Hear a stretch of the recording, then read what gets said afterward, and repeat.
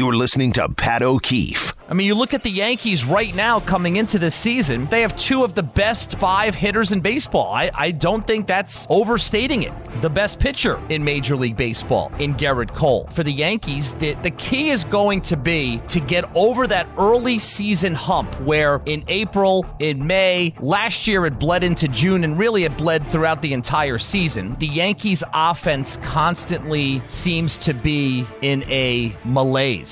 That is where this Yankee season is going to be decided. You're listening to Pat O'Keefe on 98.7 ESPN. A snowy Saturday in the New York City area. President's Weekend, a holiday weekend. Hope everyone's doing well. Our first full weekend without football. A lot of baseball talk so far as a result, but football never too far from our minds, and let's get into that now with our guest, Gary Myers, longtime NFL reporter and columnist with the Daily News and HBO's Inside the NFL and many other credits. Also the author of a book on the 86 Super Bowl champs, the New York Giants, called Once a Giant. Gary, good to talk to you again. How's everything going? Everything's great, Pat. How are you? I'm doing well. Good to catch up with you with another season in the books and a highly entertaining Super Bowl at that. Let me start there with the game a week ago. Just overall, your thoughts on the Super Bowl and another Mahomes victory, another loss for San Francisco and Kyle Shanahan. What were your biggest takeaways from the event? Well, I thought clearly the 49ers were the better team, and they should have gone into the half with a 14 to 17-point lead. And the fact that Kyle Shanahan is now proven that he is unable to win these kind of games with double-digit leads, I think raises a lot of questions about what's going to happen going forward in San Francisco, and then his decision at the start of overtime. When you really break it down, kicking the ball to start overtime made absolutely no sense, and it came back to bite him. You want to go second in a situation like that, since they changed the rules that an opening touchdown can't win the game. So you're guaranteed of getting a possession, and you much rather know what you need to do on that possession, whether you need a field goal to tie, a touchdown to win. It's very helpful to have that information, in addition to the fact that you're in 4-down territory constantly, unless, say in this case, the 49ers did not score on the opening possession. But knowing that they needed to get points in 4-down territory the whole way and giving that extra down to Mahomes turned out to be a terrible mistake. I agree with that. Thought the same thing in the moment. I look at the San Francisco team.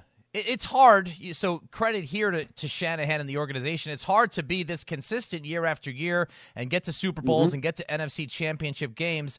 That being said, it's a lot of talent on this team to not have come away with a Super Bowl yet. And as you know, Gary, with the salary cap restrictions in the NFL, you can't keep talent like this together forever. Right, and the advantage is they have one more year of Brock Purdy on the rookie contract because they can't do anything until after his third year. So I haven't looked at their cap situation, and right now it's kind of meaningless for every team because there's so much teams can do to get cap compliant, whether it's just restructuring or cutting players who haven't lived up to their contracts.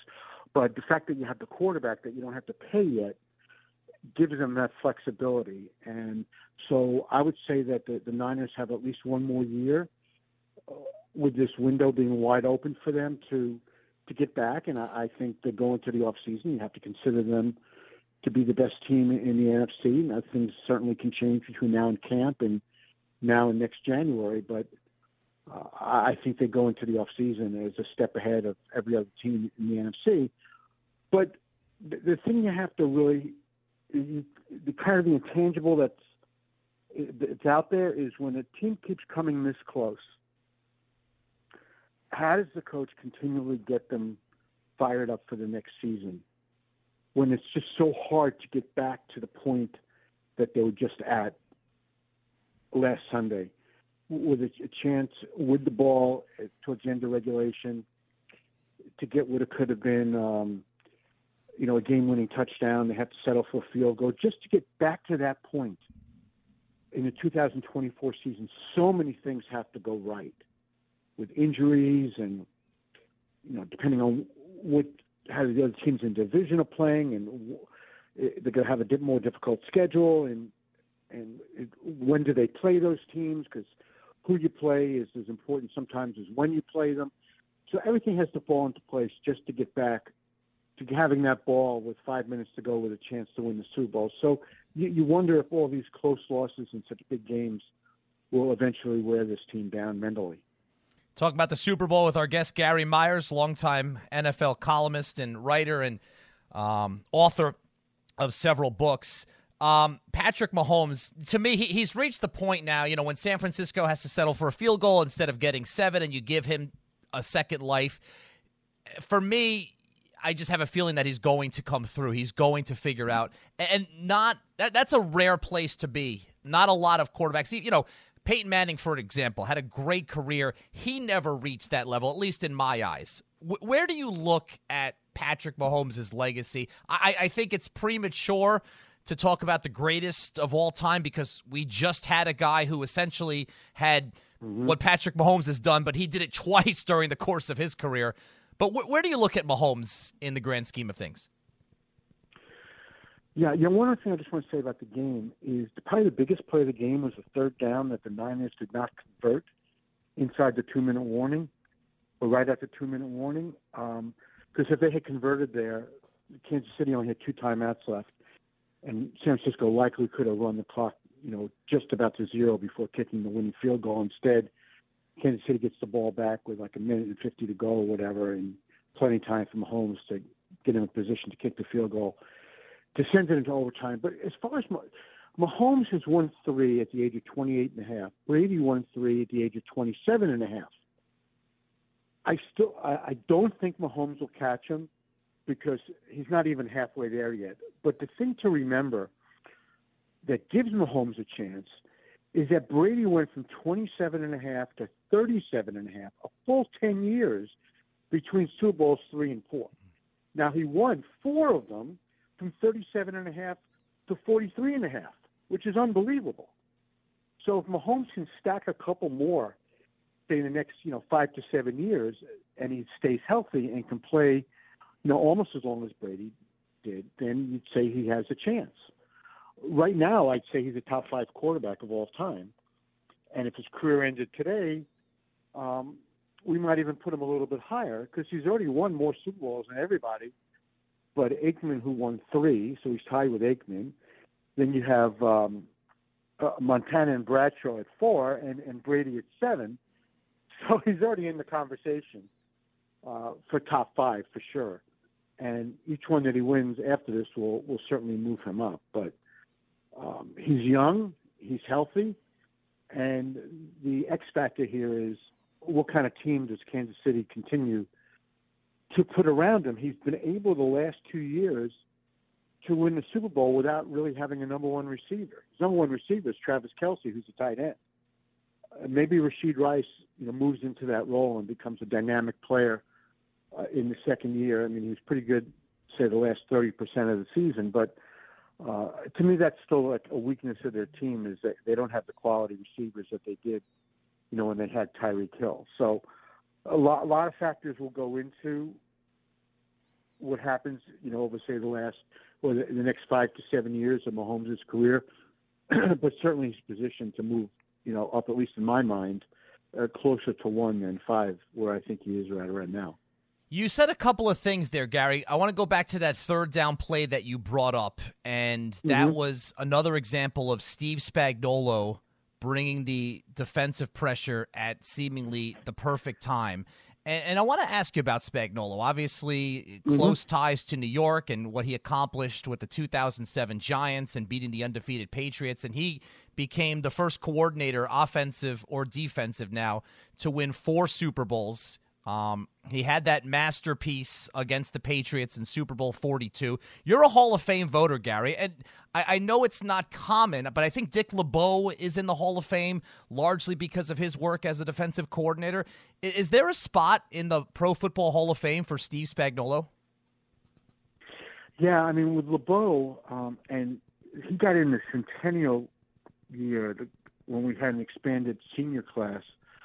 I'm fairly certain he got in as a senior. I'd have to go back and look at my notes whether his work as a coordinator factored into that as well, or if he just got in as a senior, or he might have got in as a contributor. I'm going to have to look that up. But, I would say it's unusual for an assistant coach to get into the Hall of Fame. Now, Spags is stacking together some pretty impressive defensive performances. I mean, the 2 weeks before the Super Bowl, what he did to Lamar Jackson in the AFC Championship game was incredible. I think, and this is a total second guess on my part, but when the Giants made him the interim head coach after they fired McAdoo with 4 games to go, he didn't get any consideration. Maybe he got a cursory interview or a courtesy interview to be the head coach. And they wound up hiring Pat Shurmur. But I think Spags did not do well as a head coach when he was with the Rams. They had a horrible team. They kind of had a foot out the door trying to get out of St. Louis. To hold that against him for the 3 years with the Rams has probably cost him his second chance. But I promise you, there's been plenty of coaches who've gotten second chances who haven't done anywhere near as well as Spags has done after his first chance. Meaning, everything he's done in Kansas City you'd think would earn him another opportunity, but it hasn't to this point. Now, whether what he's done is good enough to get into the Hall of Fame, I think it's a very interesting question. I'm not really sure. It's been an incredible run for him also. I also think, and that's a great point about when he replaced McAdoo. My remembrance of that is that whole situation, I feel, grew so toxic that they just kind of wanted to get a clean start across the board. But you know what? I think, and again, I don't remember really raising the issue at this time, so it is a second guess on my part. But if they made Spags the head coach, and he was beloved in the organization, I mean, Coughlin had loved him as his coordinator.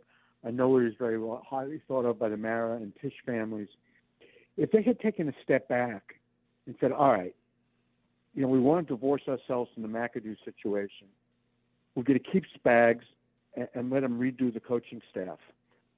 I certainly think that would have had a better chance of success than keeping Pat Shurmur, who had failed terribly in his one shot of being a head coach in Cleveland. The Giants had no obvious connection to Shurmur. And again, total second guess. The way things turned out, I would have rather taken a chance with a guy that they already knew. They knew he was a dynamic defensive coach with the right personnel, and having him bring in a really good offensive coordinator. And maybe the offensive coordinator could have been Pat Shurmur, because he was good with quarterbacks, and he did a good job the first year with Daniel Jones. Maybe that would have been the way to go, instead of going from Shurmur to Judge and now Daboll. We thought Daboll was the right guy, and after what happened last year, everybody thinks he's in a prove-it year now to keep his job. Maybe just sticking with Spags there and having a really good staff around him would have been the way to go. But I'd like to say that I campaigned for that in the Daily News at the time, but I didn't. So it's one of those things that years later, when the guy's really proven himself to be not just one of the best assistant coaches in the league, but probably one of the best coaches in the league. Gary Myers has spent his career covering the NFL, the Giants, the Jets, with the Daily News, and a member of HBO's Inside the NFL panel for years. He's got a book out now, Once a Giant, about the Super Bowl 21, 1986 champion Giants and their life after football, available on Amazon and local bookstores. Let's spin it to the current Giants, Gary. And I was going to save this, but let's get to Daboll. Toast of the town, year one, coach of the year. Had the magic touch, obviously some red flags culminating in the public divorce with his defensive coordinator, Wink Martindale, after the season. So year 3 for him. How do you look at him and his standing as the head coach of the New York Football Giants? Yeah, I mean, this is, one of the more intriguing questions that'll be going into the 2024 season is that he goes from coach of the year to people wanting him gone. And I do think that the arrow has to be pointing up, absolutely, by the end of this coming season, for him to stick around for year 4. I mean, the Giants are craving stability, both with Joe Shane and Daboll. They don't want to keep changing coaches. You know, they were doing it every 2 years for a while with 3 straight coaches. It wouldn't be much of an improvement if Daboll only sticks around 3 years. I mean, they want him to be here for 10 years. But they have to show that they're better than they were last year. And the fact that all these stories have come out about the toxicity among the coaching staff and all the Wink Martindale stuff, that's a bad reflection on Daboll. And, you know, my buddy Pat Leonard in the Daily News writing that story that Joe Shane listened in on the headset to kind of get a feel of the way Daboll was, you know, treating his assistant coaches during the course of the game. I've never heard of that before. In the 40 years I've covered the league, I've never heard of a general manager monitoring his head coach's interactions with the assistants, and I'm sure that came as a result of Shane picking up in the building that there was a lot of friction going on. And, you know, the exit with Wink Martindale is a poor reflection on Daboll. So I think it's really important that he's got these coaching hires right. You know, they had a lot of turnover in the coaching staff, and I think it's really important that even if the Giants don't make the playoffs, that they at least are in playoff contention, because everybody's in playoff contention now with you know, all the extra spots. You know, 7 spots per conference. You got in the 3 wild cards per conference. You got to at least make it interesting for your fans as you get to Christmas. You know, the season extends into January now. And the Giants are basically out of the playoff race after 40-0 the first week of the season. I mean, nothing went right for them last year.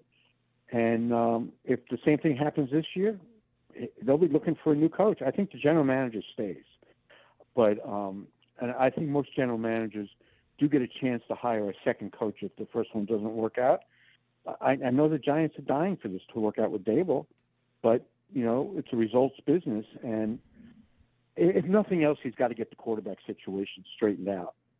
You know, whether it's Daniel Jones staying healthy and playing great this year, or if the Giants draft somebody early, having that kid get in at, you know, halfway through the season and showing that he's the guy for the future. But he got hired here because he's supposedly great with quarterbacks. And Jones had a terrific year his first year, and obviously last year he was bad before he suffered the ACL injury. Yeah, and that's the concern because it was injury related, but like you said, the performance, he had taken a step back even before the injury had come. No question about that. Yeah, that's the biggest question for this team this year. You can't get rid of Jones because of his contract. You can after next season, but he's on the roster this year. He's also coming off that injury that you mentioned. The Giants have the 6th overall pick, which is high, but probably not high enough to get one of the top 3 quarterbacks unless they move up. How would you handle the Giants with all of their needs at other spots, offensive line, wide receiver, et cetera, et cetera? How would you handle the quarterback position this offseason? Well, I would not take a quarterback at 6 because there's no guarantee. And I think there's, you know, 5 or 6 good quarterbacks in this draft. There's no guarantee the top 3 in this draft, you know, Williams, May, and Daniels are going to be the 3 best when we look back on it in 2 years. You know, history has proven that when quarterbacks go 1-2, one turns out to be really, really good, and one is pretty much a bust. When it goes 1-2-3, maybe the third guy is just, you know, a playoff quarterback, but not a guy who's going to win a Super Bowl for you. I think the Giants at 6 have to take either a wide receiver or an offensive lineman. And then they have 2 second-round picks. And listen, I'm prejudiced. My kid went to Michigan. I watched every play of the Michigan season. I went to see Michigan beat Washington in the championship game. I love J.J. McCarthy. His numbers aren't great because Jim Harbaugh played a real NFL offense, maybe a throwback NFL offense at Michigan where they relied on running the ball. But whenever McCarthy had to make a big play, whether it was in the Rose Bowl game against Alabama or with his legs against Washington when they were backed up to the goal line.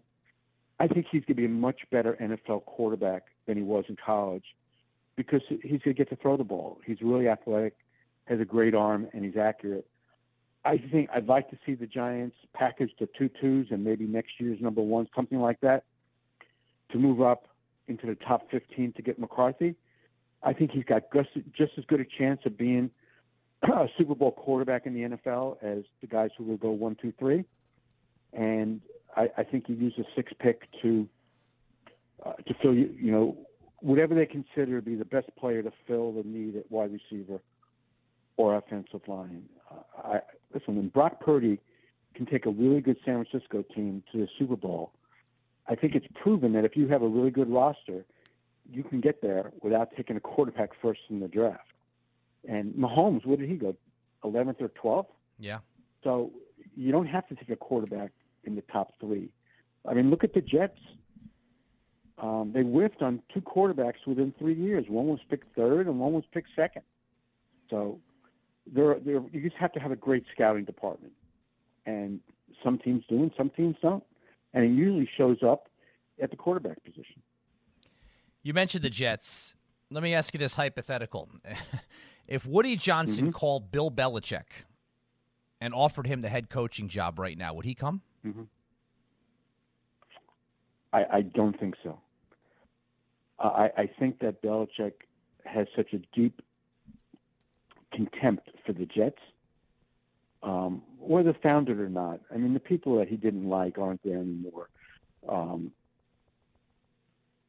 I know that the Jets embarrassed him with the whole Spygate thing, but Woody Johnson's the only one left from then, and he had nothing to do with that. That was Tannenbaum and Mangini.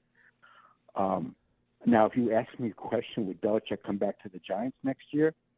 Absolutely. Would he go to Dallas? Absolutely. Those are 1 and 1A for me for Belichick next year. And I think the biggest misconception is that he needs to have full control.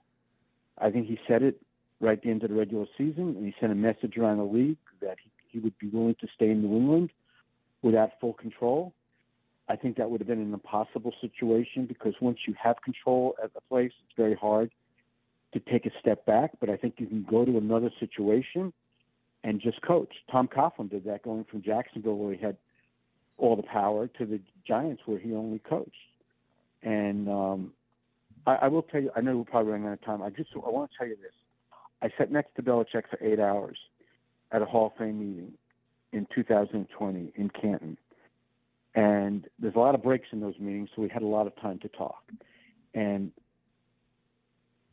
that was, I think I said that was 2020. So that was right around, Giants had just hired Joe Judge the day before, I believe. And I said to Bill, would you have come back in 2018 when they hired Shermer?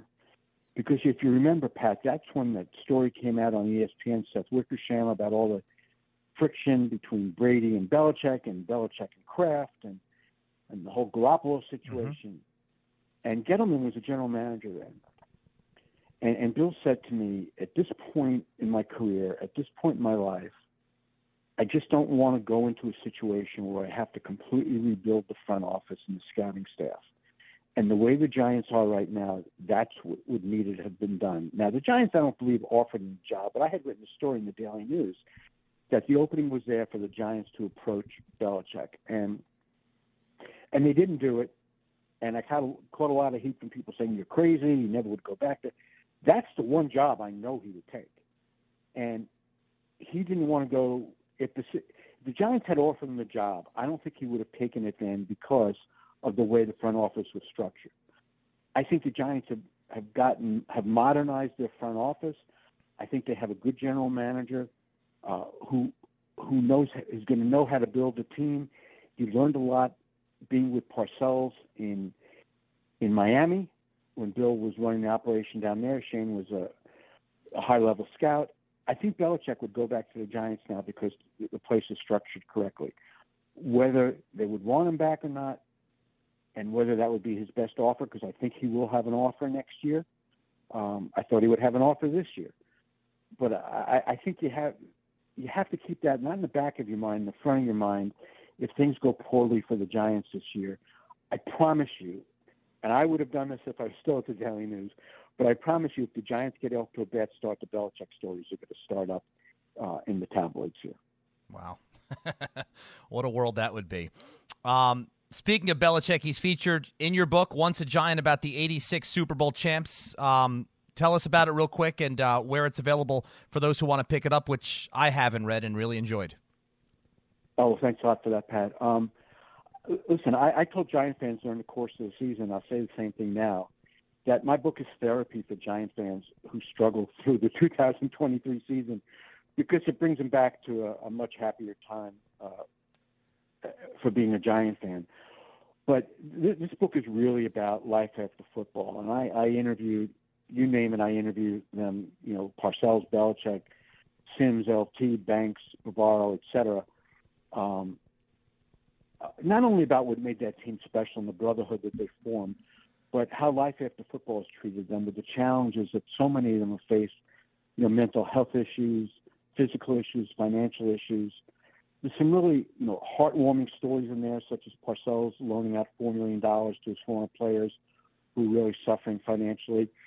And really some really heartbreaking stories where there's 4 players on the record in the book telling me that things got so bad for them that they considered taking their own lives, which were very difficult stories to listen to, and they were very difficult stories to write about. But I think this is a really important book because it addresses such a crucial issue of life after football. And I think the biggest compliment that's been paid to me, Pat, is friends of mine, people in the business, just some fans have written to me saying it's really the boys of summer of football. And that's one of my favorite sports books, and I take that as the ultimate compliment, because Roger Kahn's book, to me, is one of the great sports books of all time. And if my book can even be mentioned in the same sentence with that, and I wouldn't say it, but others have told me that, then I think I must have done a pretty good job with this one on what I consider to be such an important subject.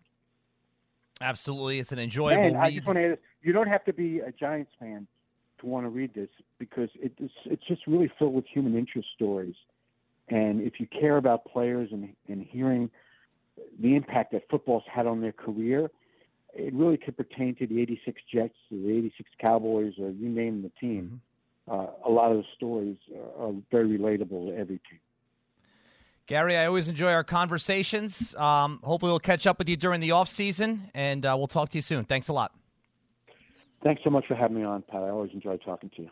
Gary Myers, frequent guest of the program, longtime columnist for the Daily News, covering the NFL for 4 decades. His thoughts on the offseason, an important one for the Giants. And, wow, well, something to think about there as we look at the Giants coming up this year.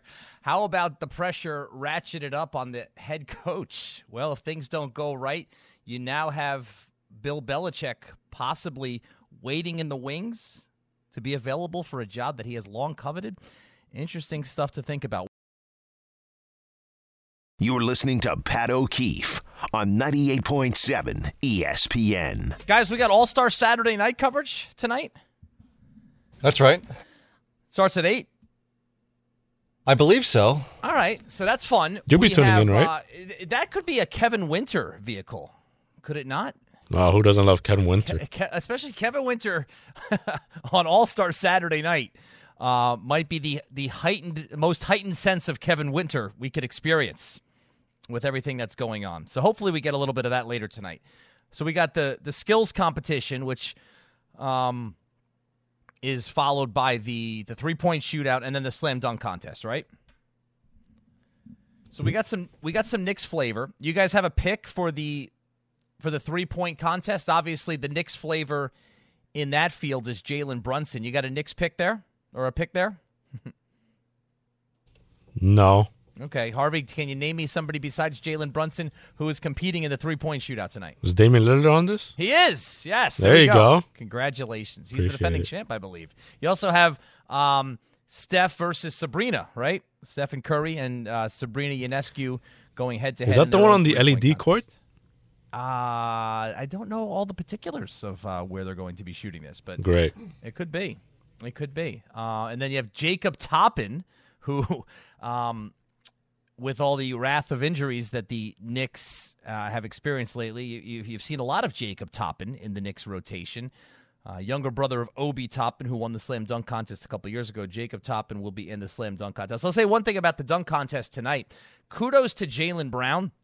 Not my favorite player, and has nothing to do with the fact that he's on the Celtics. You know, he's the highest paid player in the NBA right now, which is kind of laughable. Very good player, bona fide all-star player.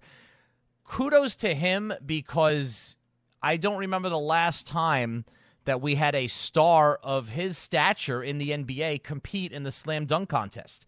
It's something that stars have shied away from for years. So good job by Jaylen Brown, putting that aside and giving the fans something that they want to see tonight in his competition. Because you have Jacob Toppin, you have Mac McClung, who was awesome last year and won it, but he is a G League player right now. And then you have Jaime Jaquez Jr. of the Miami Heat, who's, a solid role player, rookie player for Miami, but certainly not someone who fans are going to flock to their screens to watch in the dunk contest. So that's all coming up tonight. Jaylen Brown, part of that. So the conversation with Gary Myers and the stuff at the end about Belichick. So if you look at the all-time coaching wins list in the NFL, Don Shula has 347 wins, and Bill Belichick has 333. And that's regular season and postseason combined. Belichick, I'm trying to see the Patriots last. They were 4-13 this year. I mean, he probably thought he would have broken the all-time record at this point, but 4 wins this year. Last year, they won 8 games. The year before that, they won 10 games. Those are his. And then the year before that, the Patriots won, I believe it was 7 games. So those are the 4 years since Brady. 7, 8, that's 18, and 10, 28. 32 wins since Brady left. Really kind of slowing the pace that he was on. The record, from anybody you talk to who knows Belichick or knows of Belichick, it's something that's extremely important to him. Belichick has always been very, very, the history of the game and the history of the league has always been very important to him. It's shocking to me that he doesn't have a head coaching job right now. It seemed to be, a formality during the regular season, like he would have his pick of any number of head coach openings. I mean, for the longest time when we knew the Brandon Staley thing was going to run its course with the Chargers, you figured all Justin Herbert is missing is a coach of Bill Belichick's caliber, and it seemed like a perfect fit. And then during the playoffs with the Cowboys' latest meltdown, it seemed like Mike McCarthy wasn't even going to survive the game. Belichick's name surfaces. The way that Nick Sirianni drove the Eagles bus off the road the second half of the season, it seemed like he wasn't long for that job. I mean, there were a lot of jobs and rosters open this year. Not only the amount of coaching jobs and openings there were, but the amount of openings for teams with rosters that are ready to win.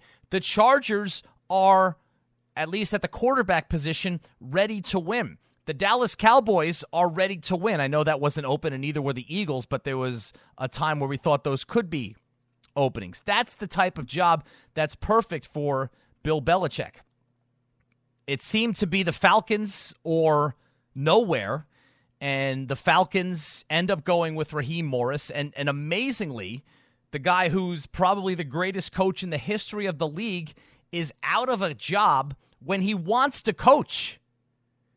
Bill Cowher, and not to compare Bill Cowher and Bill Belichick in terms of their coaching resumes, but when Bill Cowher stepped aside from the Steelers and went to CBS to work in the studio, the thought was he would do that for a year or two, recharge his batteries, and have his pick of seemingly any opening he wanted in the NFL. And then I think Cowher just really adjusted to the new lifestyle where he still got paid a ton of money. He had to work 1 day a week. It was not nearly the stressful job that coaching the Pittsburgh Steelers was.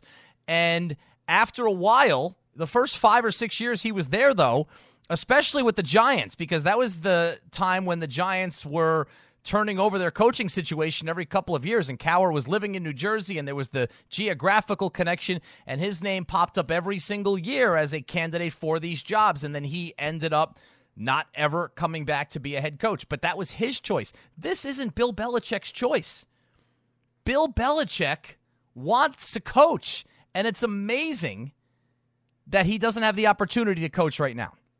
Now, the Jets thing is different, right? I asked Gary about that because if you're the Jets and you have this team that's seemingly ready-made to win, and look, I was on board with that last offseason when they got Aaron Rodgers and they had that defense and they had Garrett Wilson and they had Breece Hall hopefully coming back healthy, which he did.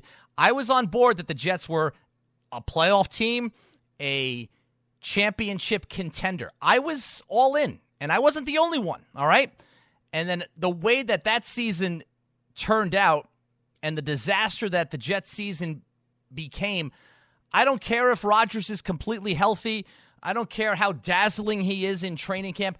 I am not jumping back into that pool this offseason. I will go into the season with the Jets with hope and with optimism, and that if things work out to their optimal best, then it could be a really successful season for the team. But I am not buying in again like I and many did last offseason, because as we found during this past season, there were a lot more problems with that organization than the quarterback. But just hypothetically, if the Jets really are ready-made to win, and they've got this terrific defense, which they do, and these young skill position players, if you could shore up the offensive line, and we're working under the assumption that they're going to spend as many resources as necessary to shore up that offensive line, because if they don't, it's professional malpractice, okay?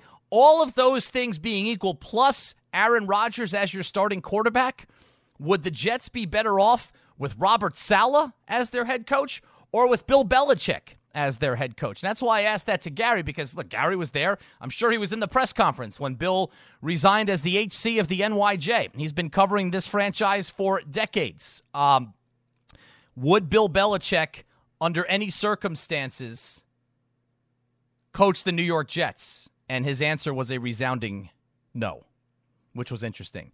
But he left the door open for the franchise that has always been near and dear to Bill Belichick's heart, the franchise where he won as an assistant coach, as a defensive coordinator, his first 2 Super Bowl rings, and a franchise which the front office is certainly in more stable position now than perhaps the last time Belichick could have been a candidate, and a franchise where the head coach is not on the most solid ground entering his 3rd year with the Giants. So that is something that's going to be really interesting if that's hanging over the heads, because it's not like we're talking about a guy who's in another job who might be leaving that job at the end of the year. Bill Belichick's not in any job right now. He's sitting at home. He's a phone call away. He could take over any franchise tomorrow if an owner has a change of heart. And from what we heard from someone who's known him for a long time, 1A on that list of teams he would consider taking over is the New York Football Giants. You're listening to Pat O'Keefe on 98.7 ESPN. We'll talk a little hockey at the top of the hour. The Stadium Series at MetLife Stadium tonight and tomorrow. Tomorrow, you got the Rangers and the Islanders at 3 o'clock. Our coverage begins right here at 2:30 on ESPN New York. Dave Maloney, who will be on the call tomorrow with Kenny Albert. Dave, the former Rangers captain, shoot the puck, will join me at the top of the hour. Let's go back to the phones. Ira in Florida on vacation, apparently. Ira, how you doing? Hey, what's happening, Pat? How are you? Yep. Yeah, we just had to get out of the cold. I couldn't take it anymore. I don't blame you, Ira. A couple of weeks. Yeah, it's enough. Enough was enough. I heard you guys got clobbered this morning, but I feel sorry for you. So anyway, with the Belichick comments, it is hard to believe that he's not coaching this year. You know, maybe he decided that. Maybe word around the league, maybe they didn't want to give him full control. But I fully expect Daboll to flame out this year, and he will take over the Giants and get them over the hump once he takes over. And you are so 100% correct about 1 year. I mean, basically, this is a one and done for everybody next year. Of course, Belichick's give them a better chance to win. But, like Gary said, they would have, even if they moved heaven and earth, he wouldn't coach a single quarter for Woody Johnson. It would never happen.